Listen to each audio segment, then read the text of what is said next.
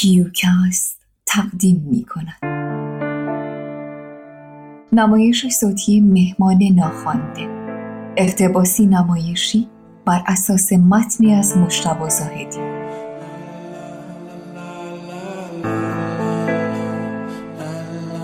صدا پیشگان رژاد بهرامی، حمید یار محمدی، هانا تاران و مرجان حیدری‌زاده. I just can't get you out of my head. Girl, it's more than I did. تهیه کننده هانا تاران.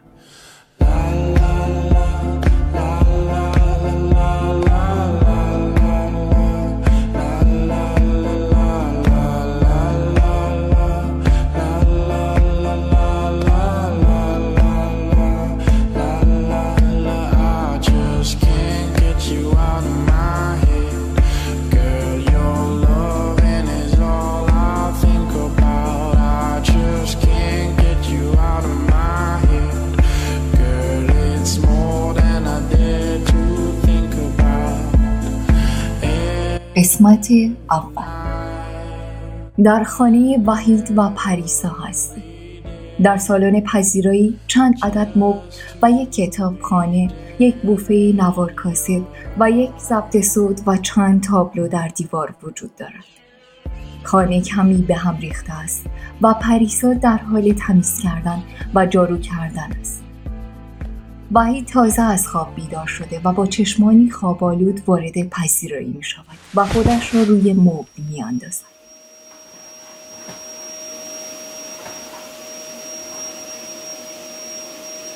به به خانوما چی شده داری خونه رو تمیز میکنی؟ من که همیشه خونه رو تمیز میکنم، ولی تو 2 روز نشده باز همه چی رو میریزی به هم. خب تمیز کردن خونه وقتی قراره دوباره همون جوری شه فقط وقت تلف کردنه. همیشه همینو میگی وحید. اگه 2 روز به حال خودت ولت کنن خونه رو میکنی آشغالدونی. نگفتی حالا چی شده صبح به این زودی داری خونه رو تمیز میکنی؟ مگه تمیز کردن صبح و شب داره؟ آخه تا حالا ندیده بودم صبح به این زودی بلند شی و شروع کنی به تمیزکاری. خب حالا ببین. نکنه قراره کسی بیاد؟ نه، کی میخواد بیاد این وقت صبح؟ اصلا تو مگه نمیخوای بری سر کار؟ واسه چی اینجا لم دادی؟ زوده الان 1 ساعت دیگه با ناشر قرار دارم.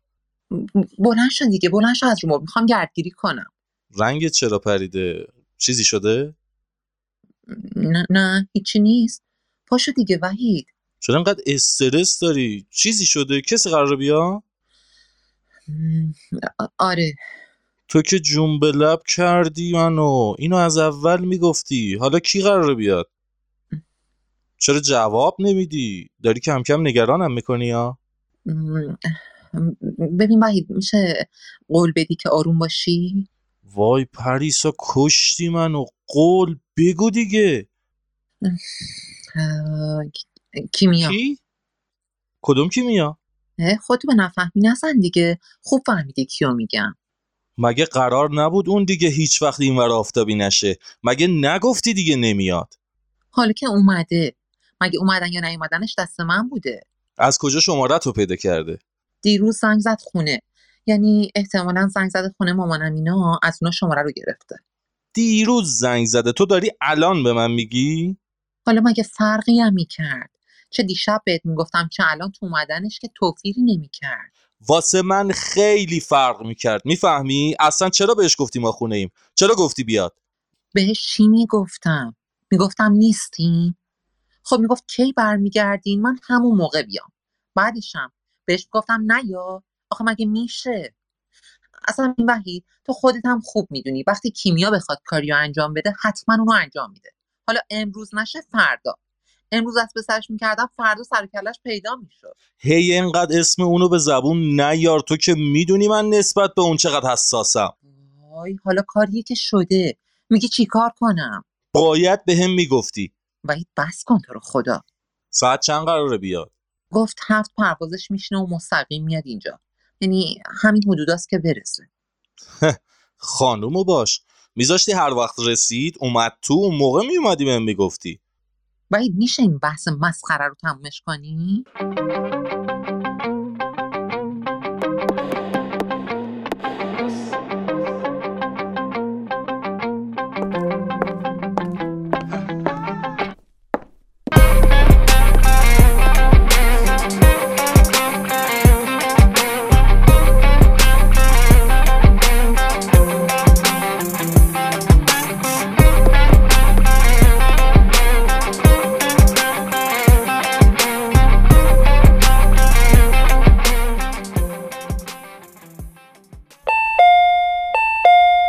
صدای زنگ خانه به صدا در می آید. پریسا مضطربانه و دستپاچه اومد. نگاهش به سمت در می رود. وای وحید، انقدر با هم حرف زدی که نتونستم کارمو انجام بدم. حالا پاشو برو لباساتو عوض کن تا من درو باز کنم. فقط زود ردش کن بره. نهر احتمالاً اینجا میمونه چون اسب واسه تهران پرواز داره. تا اون موقع هم جایی رو نداره. مگه قراره هر کی جا و مکان نداره رو سر ما خراب شه؟ باز صدای زنگ خانه به صدا در می آید. وحید برو دیگه، خیلی وقت دمه در معطله. تو نمیخواد دلت واسه اون بسوزه. وحید به سمت در اتاق می رود و بر می گردد. صدایش را پایین می آورد ولی عصبانیت درون صدایش است. آخه زن حسابی، تو نباید زودتر بهم میگفتی؟ امروز یه قرار کاری مهم با ناشرم دارم، نمیتونم نرم. از طرفی هم نمیتونم تو رو با اون زنی که تنهات بذارم. وای وحید تو رو خدا قضیه رو انقدر گندش نکن. یه چند ساعت میشینه و میره دیگه. وحید می خواهد که جواب دهد اما سکوت می کند و به سمت اتاق می رود. پریسا به سمت آیفون می رود و در را باز می کند.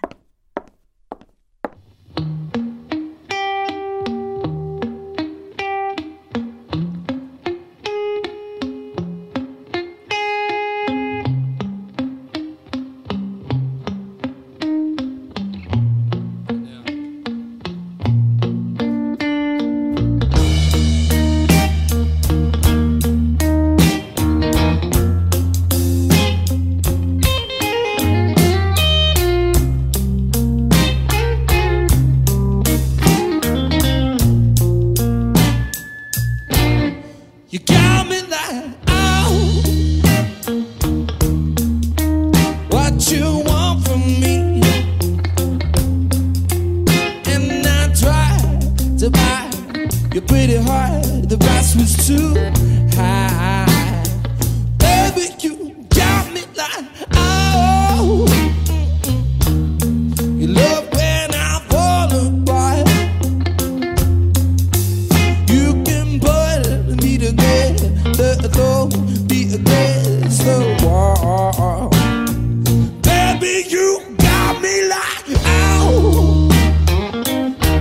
Woo! Ow. Don't you love me? Just stop loving me. Just quit loving me. کیمیا با ظاهری آراسته و با دسته گل عقاقیا در دست وارد می شود. پریسا به استقبال او می آید. بونژور مدام. سلام کیمیا، خیلی خوش اومدی. کیمیا دستش را به سمت وحید دراز می کند. اما وحید از دست دادن امتناع می ورزد. اکسکیوز ما، عادت دیگه. تا بخوام دوباره به اینجا عادت کنم یکم زمان میبره.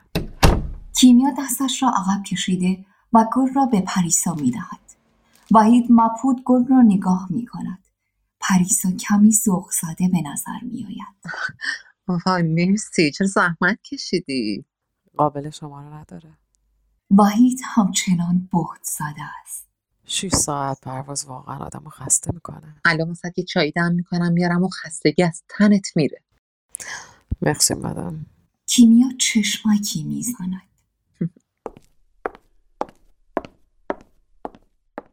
وحید می خواهد سریع جو را عوض کند.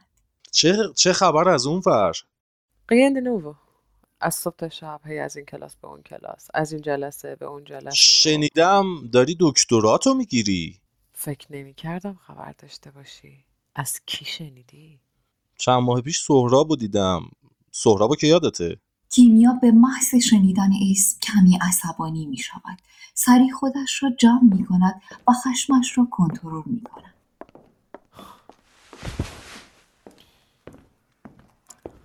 مگه میشه بچه زرنگ دانشگاه کسی یادش نباشه؟ هنوزم با ایمیل گهگاهی با هم در ارتباطیم. با تو؟ تعجب نکن. این چند تا ایمیلم که بهم زده یه جورایی توفیق اجباری بود. اونم واسه اینکه مقاله هاشو نشونه اساتیدم بدم، وگرنه سهرابو با من چی کار؟ راستی الان چی کار میکنه؟ خیلی ازش خبر ندارم. فقط میدونم هر از گاهی واسه یه نشریه مقاله چیزی مینویسه. آدم عجیبی بود. هنوزم همون جوریه؟ آره، هنوزم سرش تو لاک خودشه.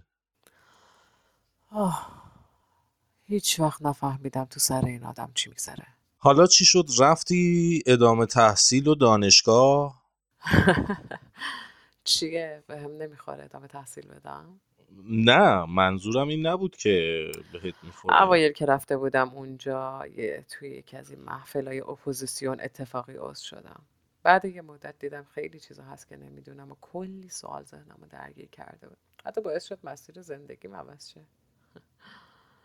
البته پیشنهاد پاپا هم بی تأثیر نبود. میدونی که من هنوز دستم تو جیب اونه و هرچی اون بگه آدم نمیتونه نه بهش بگه.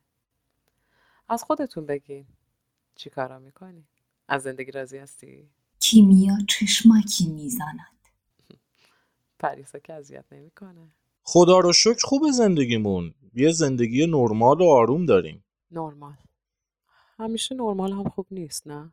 فکر نکنم آدم بیشتر از این چیزی از زندگی بخواد. راستی هنوزم مینویسی؟ اون موقع که خوب یادمه مینوشتی. آره، الانم دارم با چند جا همکاری میکنم. کتابم هم بعد از 10 سال کار کردن روش داره چاپ میشه. امروز با ناشرش قرار دارم، احتمالاً تو این هفته بره زیر چاپ. تو bien. اسمش چی هست حالا؟ خدای درون و خدای بیرون. خدایی که اختیارش دست آدم باشه که دیگه خدا نیست. دقیقاً. فرق بین خودآگاه و ناخودآگاه هم به نظرم تو همینه. کم کم داره از این خدای درون بیشتر خوشم میاد. ولی من میترسم. مگه آدم از خدای خودشم میترسه؟ میترسم امانتدار خوبی نباشم. ببین، من این ناخودآگاه ها قبول دارم، اما قبول کن که خیلی چیزا تو خودآگاه آدم شکل میگیره. مثل اومدن شما به اینجا بعد این همه سال. هنوزم واسه هر چیزی یه جواب تو آستینت داری. حالا واقعا چی شد این همه راه و کوبیدی و بلند شدی اومدی ایران؟ خب آدم بعضی اوقات واسه دوستای قدیمی دلش تنگ میشه. چی شد که بین این همه دوستای قدیمی یاد ما فقیر فقرا کردی؟ تا جایی که یادم میاد شما هیچ وقت جزو دسته فقرا نبودین، مگر اینکه الان اوضاع عوض شده باشه.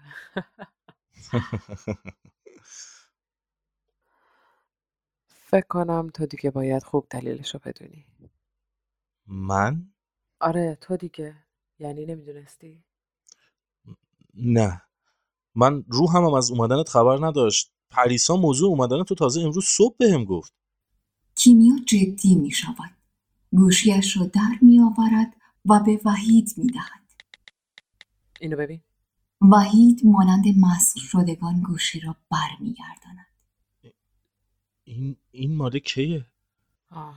حدود یه هفته پیش. اینو که دیدم سریع تو اولین فرصت که تونستم بلیط گرفتم آمدم.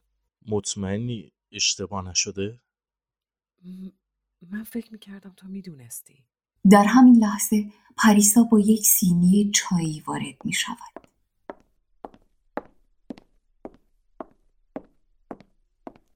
پریسا سینی چایی را روی میز می گذارد. کیمیا شگفت زده به پریسا و سینی چایی نگاه می کند. سبو عجب رنگی. میدونی چند ساله یه چای درست حسابی نخوردم؟ تا جایی که من یادمه خیلی هم اهل چای خوردن نبودی. ببین این استکانه رو. اینا رو آخه از کجا آوردی؟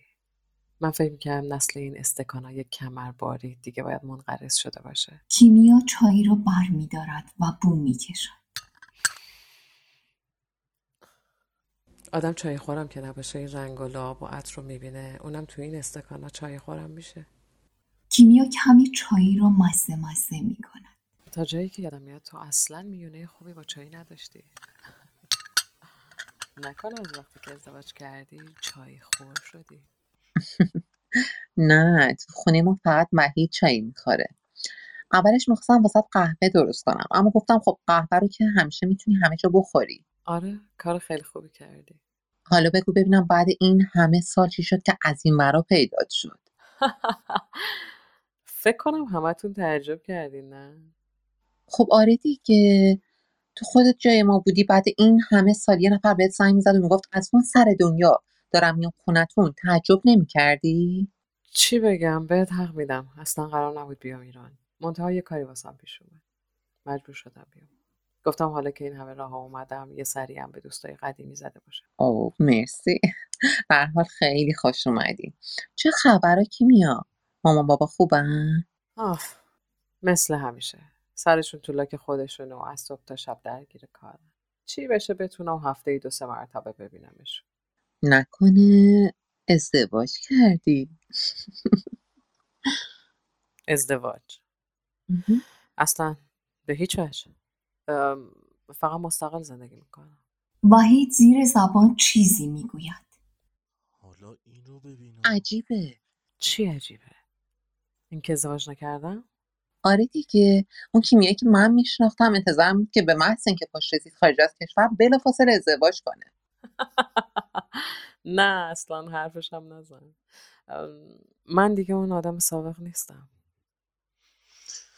این نیاز هر کسیه که ازدواج کنه، حالا هر چقدر هم آدم تغییر کنه. و من فعلا جلوی این نیاز رو گرفتم، چون به نظرم مانع رسیدن به خیلی از هدفهای دیگه آدم میشه. این فقط یه شعاره. نمیخوام خودم رو درگیر زندگی مشترک کنم. نمیخوام بشم یکی مثل مامان و بابای خودم که هیچی جز کار کردن تو زندگی براشون مهم نیست. حتی بچه‌شون. فکر میکنن همین که نیاز مالی بچه‌شون رو تأمین کنن دیگه همه چیز حل شده.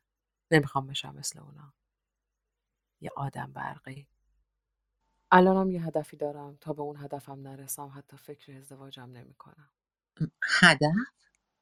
حالا به وقتش بهت میگم. پریسا سعی دارد جو را عوض کند و این بحث کش پیدا نکند. وا کیمیا چایت یخ کرد، بده برم عوضش کنم واسه. نه خیلی هم خوبه. عادت ندارم چیزای داغ بخورم. صدای زنگ تلفن وحید به صدا در میآید. سلام آقای. بله از سایه میرسم خدمتتون. حدوداً یه نیم ساعت دیگه اونجام. واقعاً عذر میخوام. حضوراً میرسم خدمتتون رو عرض میکنم. چیزی شده وحید جان؟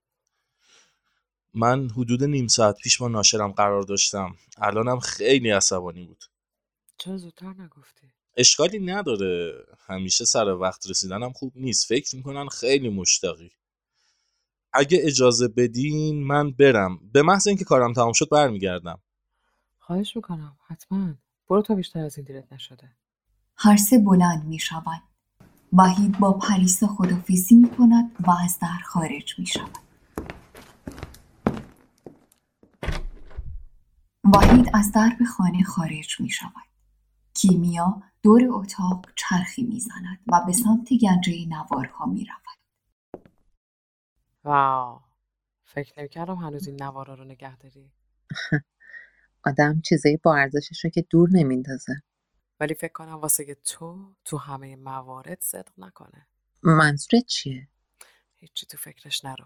کیمیا در گنجه را باز می کند و نوارها را بررسی می کند. اوه، تو هنوز اینا رو داری؟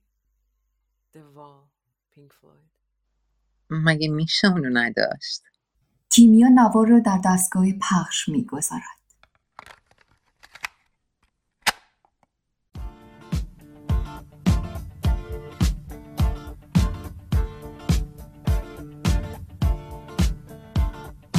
We don't need no education. We don't need no thought control.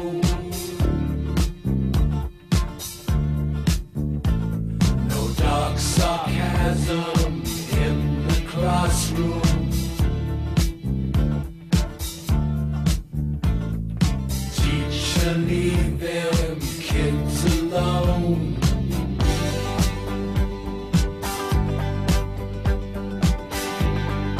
Hey, teacher, leave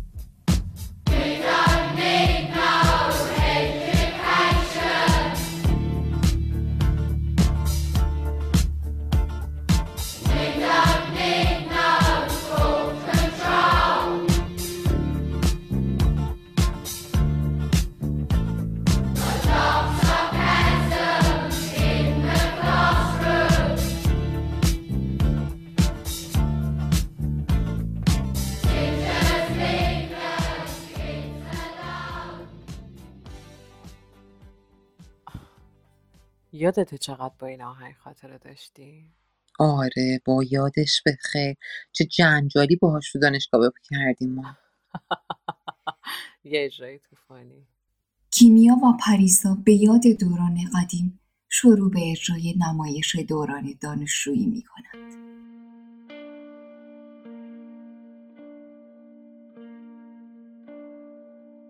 کیمیا پالتویش را در می‌آورد و روی یکی از مبل‌ها می‌نشیند.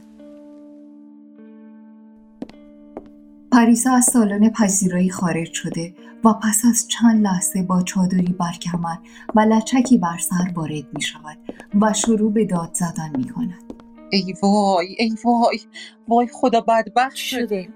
بازم این از خدا بی خبر رو ریختن و کل محصولمون رو با خودشون بردن. اینجوری که نمیشه. هر سال با کلی جون کندن محصولمون رو بکاریم و بعد باید یه فکری بکنیم.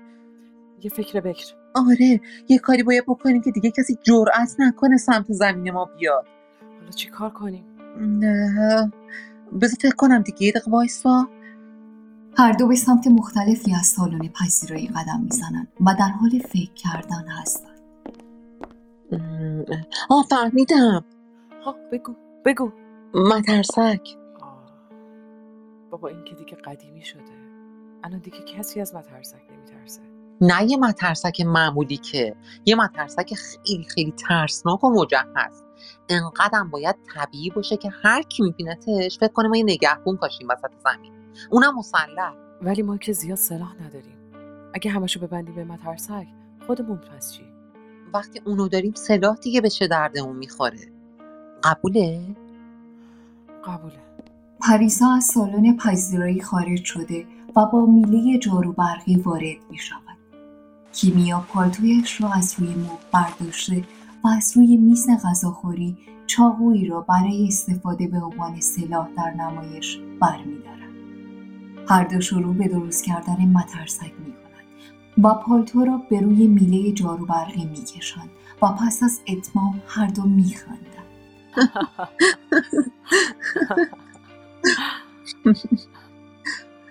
پریسا به سمت مترسک می‌رود. خیلی خوب شد. دیگه از این به بعد کسی جرئت نمی‌کنه پاشو این طرفو بذاره. الان دیگه وقتشه به همه نشون بدیم که چی ساختیم. در این لحظه کیمیا در نقش مترسک ظاهر می شود. شالش را به عنوان شلاق در دست راست و چاقو را به عنوان سلاح در دست چپش گرفته است. چاقو را به سمت پریسا می گیرد و با شال به زمین می کوبد. پریسا به شدت ترسیده و عقب می رود. ترسوندیم. تو کی هستی؟ من صاحبتم. من صاحبی ندارم. تو این زمین چی میخوای؟ من تو رو درستت کردم. کیمیا به سمت پریسا حرکت می کند و شالش را به زمین می کوبد. چی؟ تو منو درست کردی؟ من از اول درست بودم. اما ما تو رو درستت کردیم که دیگران رو بترسونی، نه اینکه ماهایی که صاحبتیم رو بترسونی. من وظیفه‌م مراقبت از زمینمه. صاحب و این چیزا هم حالیم نمیشه. کیمیا چاقو را به سمت پریسا می گیرد. پریسا عقب می رود و به زمین می افتد و به شدت ترسیده. اون اصلا پری بگیرش اونورتر میگم. میدونم. امکان داره دستت بی اختیار بلرزه و شلیک کنه. بگیرش اونورتر. من که باهات دشمنی ندارم. اینجا همه واسه من دشمن حساب میشه جز خودم. اینجوری که نمیشه. حرف نباشه. تنها راحت واسه اینکه جون سالم به در ببری اینه که هرچی من میگم گوش کنی. باشه. حالا خوب شد. من کیم؟ مترسک. کیمیا با شالش به زمین میکوبد. نه نشد. من کیم؟ ارباب. تو کی هستی؟ نوکر شما. حالا خوب شد. حالا بلند شو برو کارت رو روی زمین شروع کن. اصلا هم نشونش به سمتته. اگه بخوای فرار کنی یا از زیر کار در بری یه گلوله حرومت میکنم. چشم ارباب. پریسا بلند می شود. کیمیا در این حال که شال را به زمین می کوبد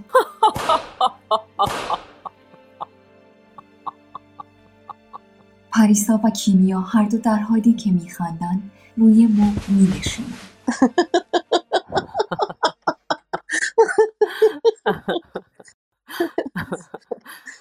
همین اجرا باعث اخراج شدنت از دانشگاه شد. شما هم که قصر در رفتین. همچین هم قصر در نرفتم. 2 ترم تعلیقی خورد به پستم. البته اون مقالت باعث اخراج شدنت شد. تو چه خوب یادت همه اینا رو. من کلا یعنی تقریبا همه اینا یادم رفته بود. مگه میشه یادم بره؟ اسمش چی بود؟ شازده کوچولوی اهلی شده. هر دو شروع به مرور کردن متن مقاله میکنند. هیچ وقت روباه‌ها قابل اعتماد نبودند. نه حرفشان، نه منششان. همیشه روباه مظهر حیله‌گری و ریا بوده است. پس میتوان شک کرد. وقتی روباه میگوید اهلی کردن یعنی ایجاد علاقه، باید به حرفش شک کرد. اهلی کردن یعنی به بردگی بردن، یعنی اطاعت بیچون و چرا. وقتی حیوانی اهلی می شود، بیچون و چرا از صاحبش اطاعت می کند و هر کاری که او بخواهد انجام می دهد. دیگر حس اعتراض را فراموش می کند. و اگر شازده کوچولو نمیداند اهلی کردن یعنی چه، بدین معنی است که او آزاد است و در بند کسی یا چیزی نیست. اهلی کردن یعنی برده کردن و گرفتن حس اعتراض و انقلاب طلبی. کدام ایجاد علاقه و عشقی چنین است که اگر چنین است ننگ بر هر چه ایجاد علاقه کننده است. پایان قسمت اول.